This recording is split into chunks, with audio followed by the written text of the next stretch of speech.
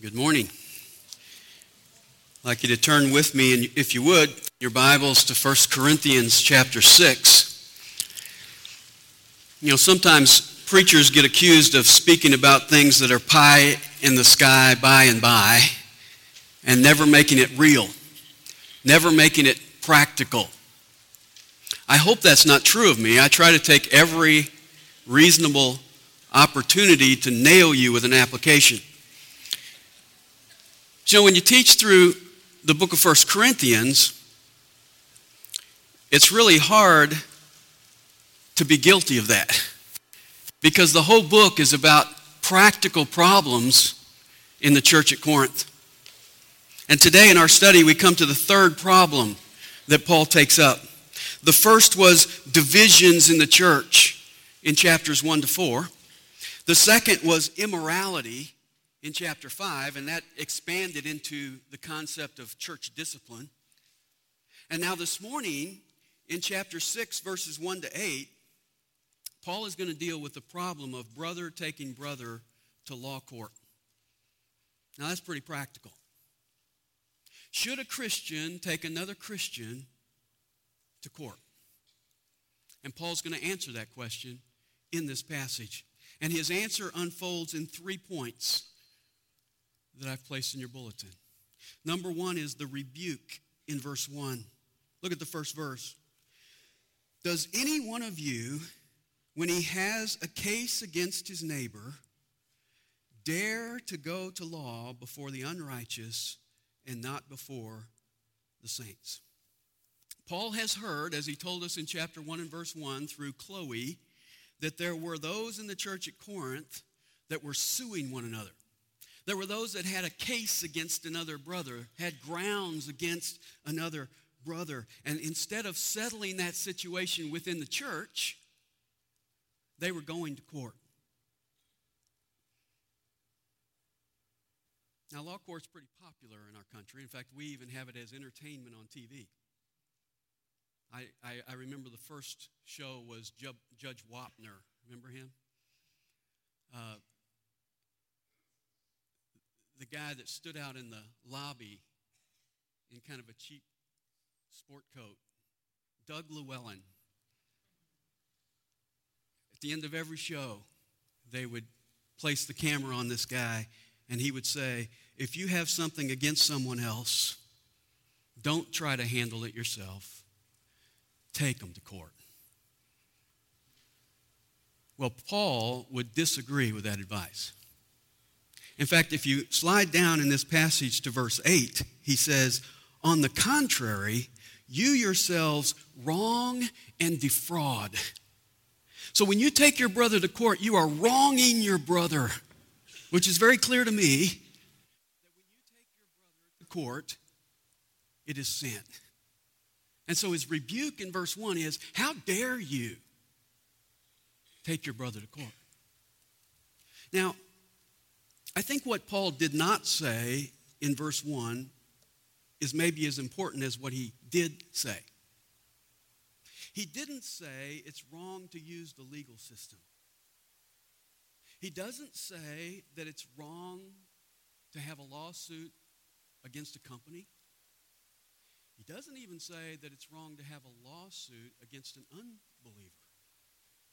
He doesn't say that it's wrong to use the legal system. What he says is, it's wrong to take your Christian brother to court. In fact, Paul himself used the legal system.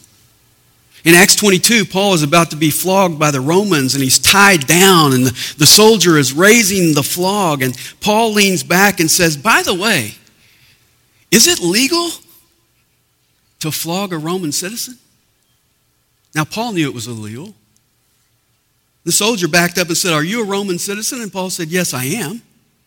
So this guy goes and gets his boss, and he gets his boss, and it goes up the chain, and finally the chief soldier comes down, and Paul's still stretched out and tied down, and he says, are you really a Roman citizen? And Paul says, yes, I was born a Roman citizen. Now, there were 3 ways to become a Roman citizen. You could be born, which means your father had to be a Roman citizen. You could buy Roman citizenship, which was very expensive, or it could be bestowed on you by the emperor, usually for some act of bravery for the Roman government. This head soldier says to Paul, when Paul says, I was born a Roman citizen, he says, really? I had to buy my citizenship. Cut this guy loose and let him go. You see, Paul claimed his rights and he utilized the legal system. When Paul was standing before Festus in Acts 25, he said, I appeal to Caesar. That was his legal right as a Roman citizen. So in 1 Corinthians 6:1, Paul is not saying never use the legal system. What he's saying is never take your brother to court. And then there's a second thing he's not saying here, and that is he's not saying that secular courts are corrupt. He's not endorsing lawyer jokes. He's not saying you can't get justice in any secular court. He calls the court here unrighteous. But when he says that, he's not saying that all judges are unjust. He's speaking in terms of their status before God. Before God, they are unrighteous rather than righteous. They are unjust as opposed to those who are justified.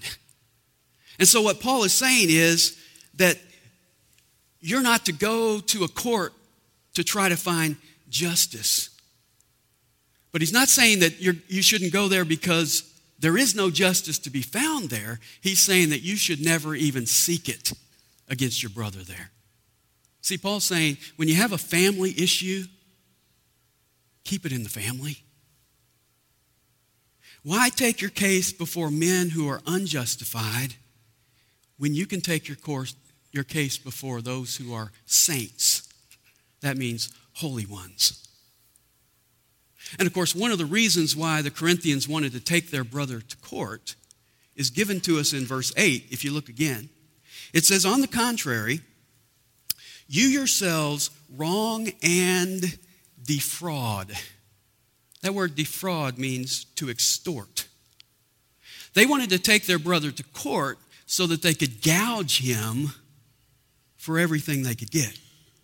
They wanted every cent they could get out of this guy. Now, we understand that because that's the way our courtroom works today. You hear about lawsuits and the amounts that people sue for, and your jaw drops. What are they doing? They're going beyond wanting what's fair.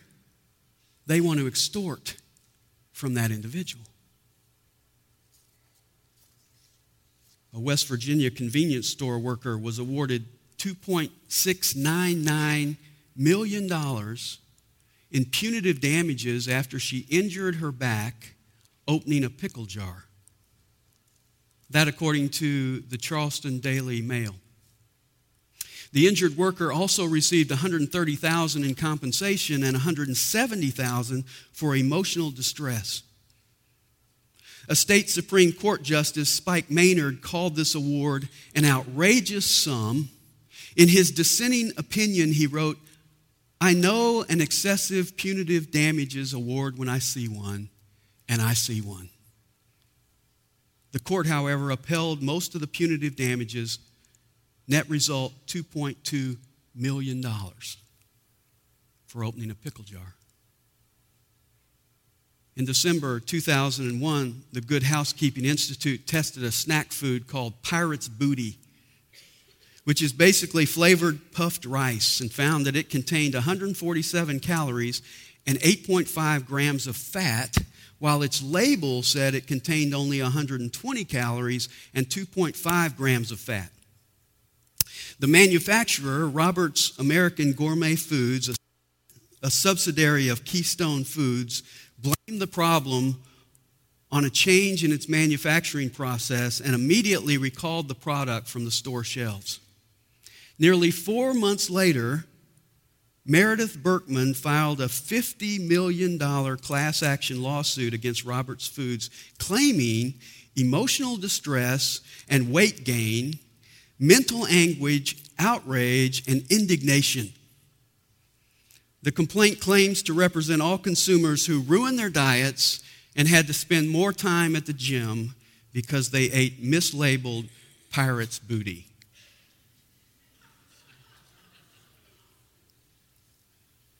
There's a joke there that you can make yourself.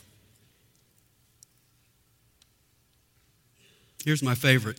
The parents of a man found naked and dead on the back of a killer whale at SeaWorld Orlando are suing the marine park, alleging the dangerous orca was portrayed as a huggable stuffed toy, according to a lawyer representing the family.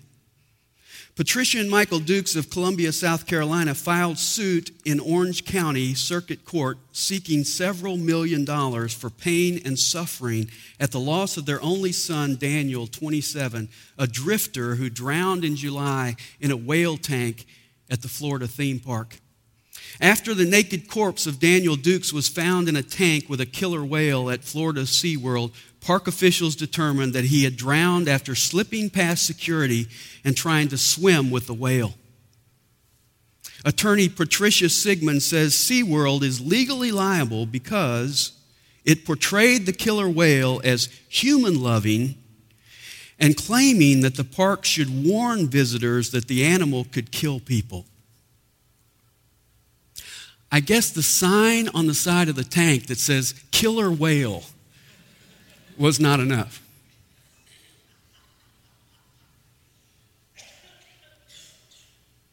Soon after Youth League baseball coach Rodney Carroll guided the Brunswick, Ohio Cobras to a winless season, they went 0-15. A summons arrived at his house informing him that he was being sued for $2,000 by the father of his catcher. The complaint: poor coaching. Carroll's incompetence, the lawsuit claimed, cost the team a trip to a tournament in Florida.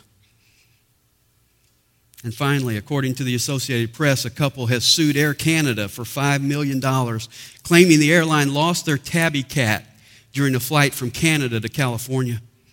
Andrew Wysocki and Lori Learmont, formerly of Oshawa, Ontario, traveled to San Francisco with their 15-year-old cat, Foo, and 4 other cats last August. They claim Air Canada, its cargo handling company, and San Francisco International Airport personnel are guilty of negligence, negligent infliction of emotional distress, fraud, and false advertising. $5 million for a 15-year-old cat. Wysocki was quoted as saying, "It's not about the money."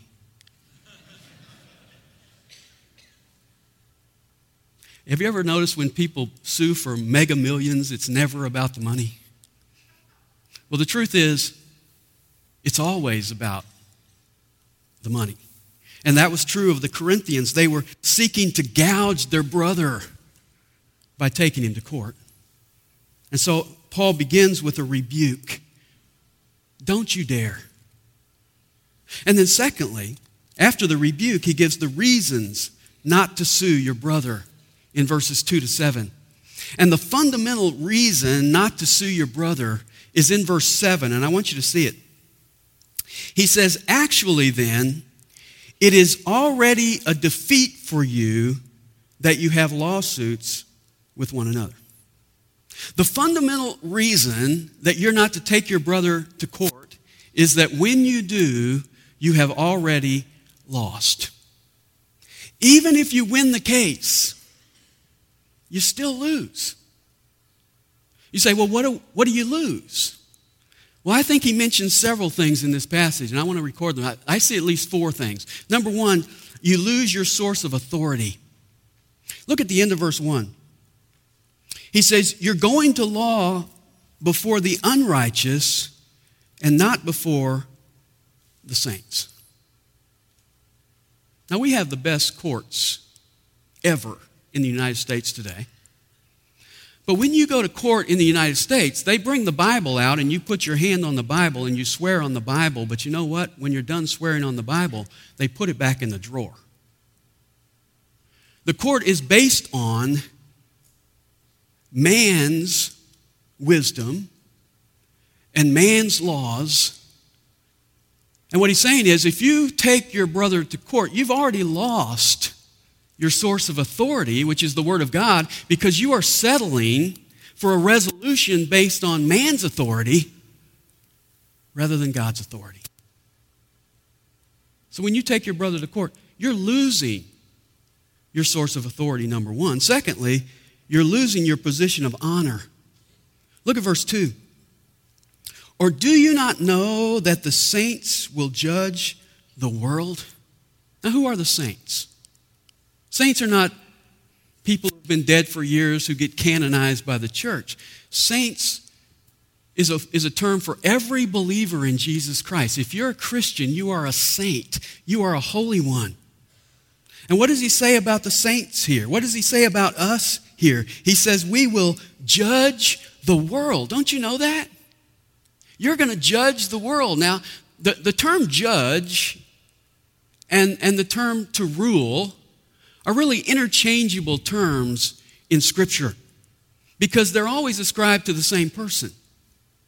The ruler judges and the judge rules. In Matthew 19:28, Jesus said to the disciples, "You also shall sit on 12 thrones," that's ruling, "judging the 12 tribes of Israel." The two to go together, ruling and judging. Solomon was the king. He was the ruler. And we see him acting as judge many times. In 1 Kings chapter 3, you remember that classic example when the two ladies come with the one baby. And they can't decide which baby it belongs to, and Solomon makes the judgment to cut the baby in half to determine who the mother is. He was a king and he was a judge. And so Paul is saying, we are going to judge and so rule over the world. Did you know that? You say, well, Dan, they don't even let me make decisions at work. One day, you're going to rule over and judge the world. You want another verse on that? When Jesus comes back to set up his kingdom, Daniel 7:27 says, "Then the sovereignty, the dominion, and the greatness of all the kingdoms under the whole heaven will be given to," and we expect him to say, "the Lord, the Holy One." That's not what he says. Listen to the verse. "Then the sovereignty, the dominion, and the greatness of all the kingdoms under the whole heaven will be given to the people of the saints of the highest one." It's given to us. Ephesians 1:20 and 21 tells us that Christ is far above all rule and authority and power and dominion and everybody now and everybody who will be. And then we come over to Revelation chapter 3 and verse 21, and it tells us we will sit with him on his throne. We're going to reign. Listen carefully to the words of the song we'll sing in heaven. Revelation 5:9 and 10. "Worthy are you to take the book and to break its seals, for you were slain and purchased from God, for God with your blood, men from every tribe and tongue and people and nation. You have made them to be a kingdom and priests to our God, and they will reign upon the earth." So we are going to rule over the world. We are going to judge the world. What's Paul's point? Well, look at verse 2 again. Don't you know you're going to judge the world? If the world is judged by you, are you not competent to constitute the smallest law courts? You're going to be judging world matters. Don't you think you can handle a little dispute between two Christians? Don't you understand your authority? You're a future world ruler. Talk about credentials. You could put that on your resume. Talk about being, Judge Wapner's got nothing on you. So the question is, why are you passing along resolution decisions to the legal courts. You see, if one day you can judge the world, then today you can solve disputes between Christians. Paul's not finished with this point. Look at verse 3. Do you not know that we will judge angels? Did you know that? Hebrews chapter 2 and verse 5 says, God didn't subject to angels the world to come. Did not subject it to angels. Who did he subject it to? Well, if you read Hebrews chapter 2, he tells us it's subject to man who was made for a little while lower than the angels. You see, in the world to come, even though now we are for a little while lower than the angels, in the world to come, he tells us that we are going to rule over and judge angels. Now, that's pretty impressive because angels are pretty impressive creatures. In fact, they're awesome. In 2 Kings 19:35, it says, one angel struck and killed 185,000 Assyrians in one night. And Paul says, we're going to rule over them. We're going to judge them. What's his point? Look at the rest of verse 3. We're going to judge angels. How much more matters of this life? If we're qualified to judge angels one day, I think we can handle the common issues that come up today. And then he finishes this point in verse 4. He says, so if you have law courts dealing with matters of this life, do you appoint them as judges who are of no account in the church? If you don't understand that verse, neither do I. That's a very difficult verse to translate. To understand that, you just have to read the various translations. The New King James and my translation here, the New American Standard, make it a question. But I prefer the Old King James and the NIV, which makes this a statement. And the statement goes something like this. If you need to have a judgment made, make your judge the least esteemed person in the church. You get the point? The least esteemed person in the church is better suited to judge matters within the church than the most esteemed person outside of the church. So when you go outside the church to resolve a conflict with your brother, you lose. You lose your source of authority. You lose your position of honor. Thirdly, you lose your place of wisdom. Look at verse 5. I say this to your shame. Is it so that there is not among you one wise man who will be able to decide between his brethren? Now, I think there's a touch of sarcasm there. Paul is saying, you Corinthians who pride yourself in your wisdom, isn't there one wise man among you? Isn't there one person who is wise enough to act as judge? And apparently not, because verse 6 goes on to say, but brother goes to law with brother, and that before unbelievers. You're going to judge the world. You're going to judge angels. And yet, to your shame, you're not wise enough to resolve a dispute. Instead, Christians are taking Christians to secular court. And then the fourth thing you lose is your testimony. Did you catch that phrase at the end of verse 6? And that before unbelievers.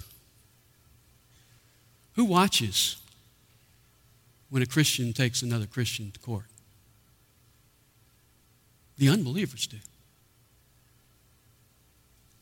What did Jesus say? By this shall all men know that you're my disciples if you have lawsuits with one another. I don't think so. If you have love for one another. There's no quicker way to destroy your testimony than by suing a fellow Christian. And then verse 7 sums it up again. Actually, then, it is already a defeat for you that you have lawsuits with one another. When you take your brother to court, you lose before you get there. The very act of going is a defeat. You cannot win. You lose your source of authority. You lose your position of honor. You lose your place of wisdom. You lose your testimony. Which brings us to the third point. The response of a mistreated believer. What do you do when another Christian mistreats you? What do you do when another Christian defrauds you? Well, let me suggest three things. Number one, be willing to surrender your rights. Look at verse 7. Paul says, why not rather be wronged? Why not rather be defrauded? There's a novel idea. Why not take a loss? Why not refuse to defend yourself and just take the consequences? Then notice what he says in verse 8. On the contrary, not you Corinthians, you yourselves wrong and defraud, and you do this even to your brethren. Now, if you notice that, he says, you're either wronged and defrauded, or you go to court, and in doing so, you wrong and defraud. There's only two choices. You can be wronged, or you can take them to court and wrong them. You can lose, or you can take them to court and gouge them. And Paul is saying the choice for a believer ought to be to take the loss.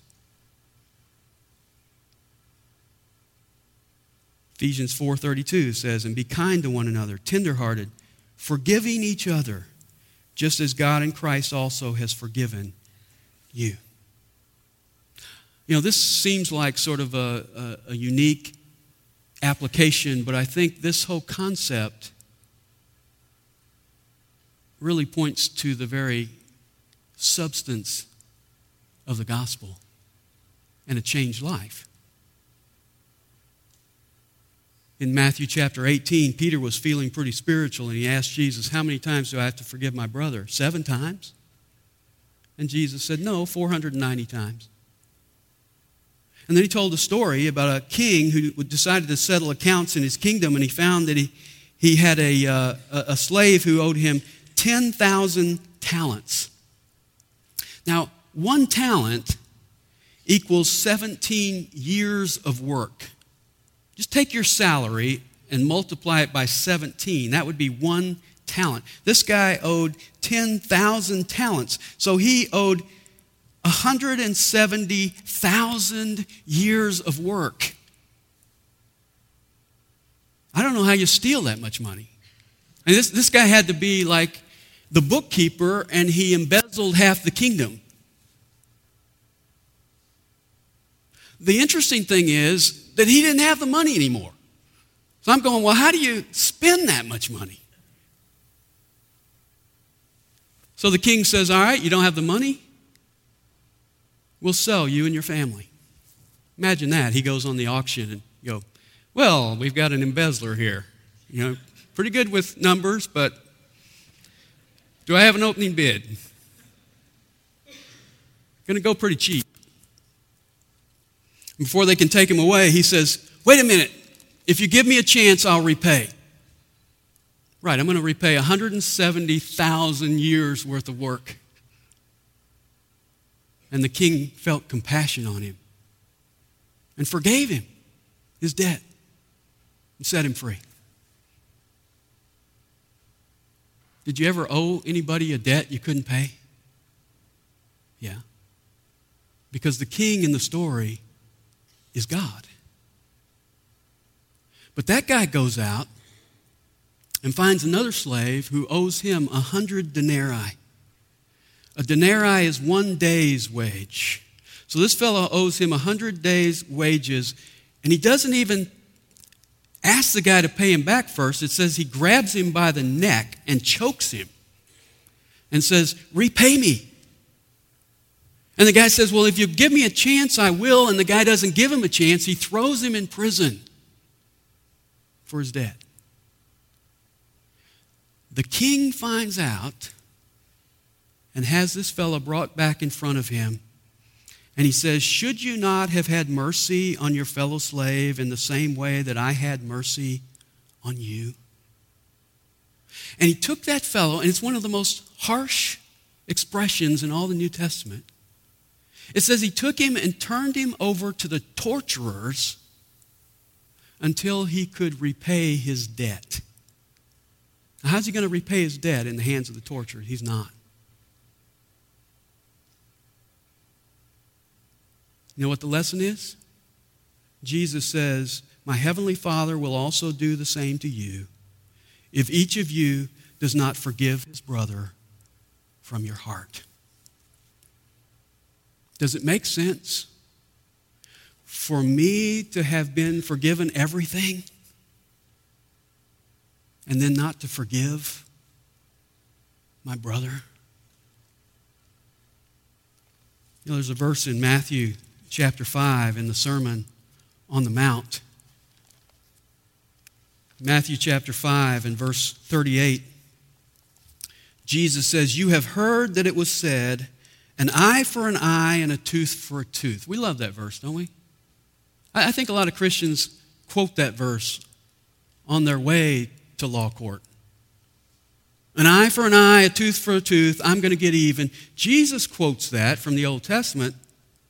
Then he says this, but I say to you, do not resist an evil person, but whoever slaps you on the right cheek, turn the other to him also. And then he gets real specific. And he says, if anyone wants to sue you and take your shirt,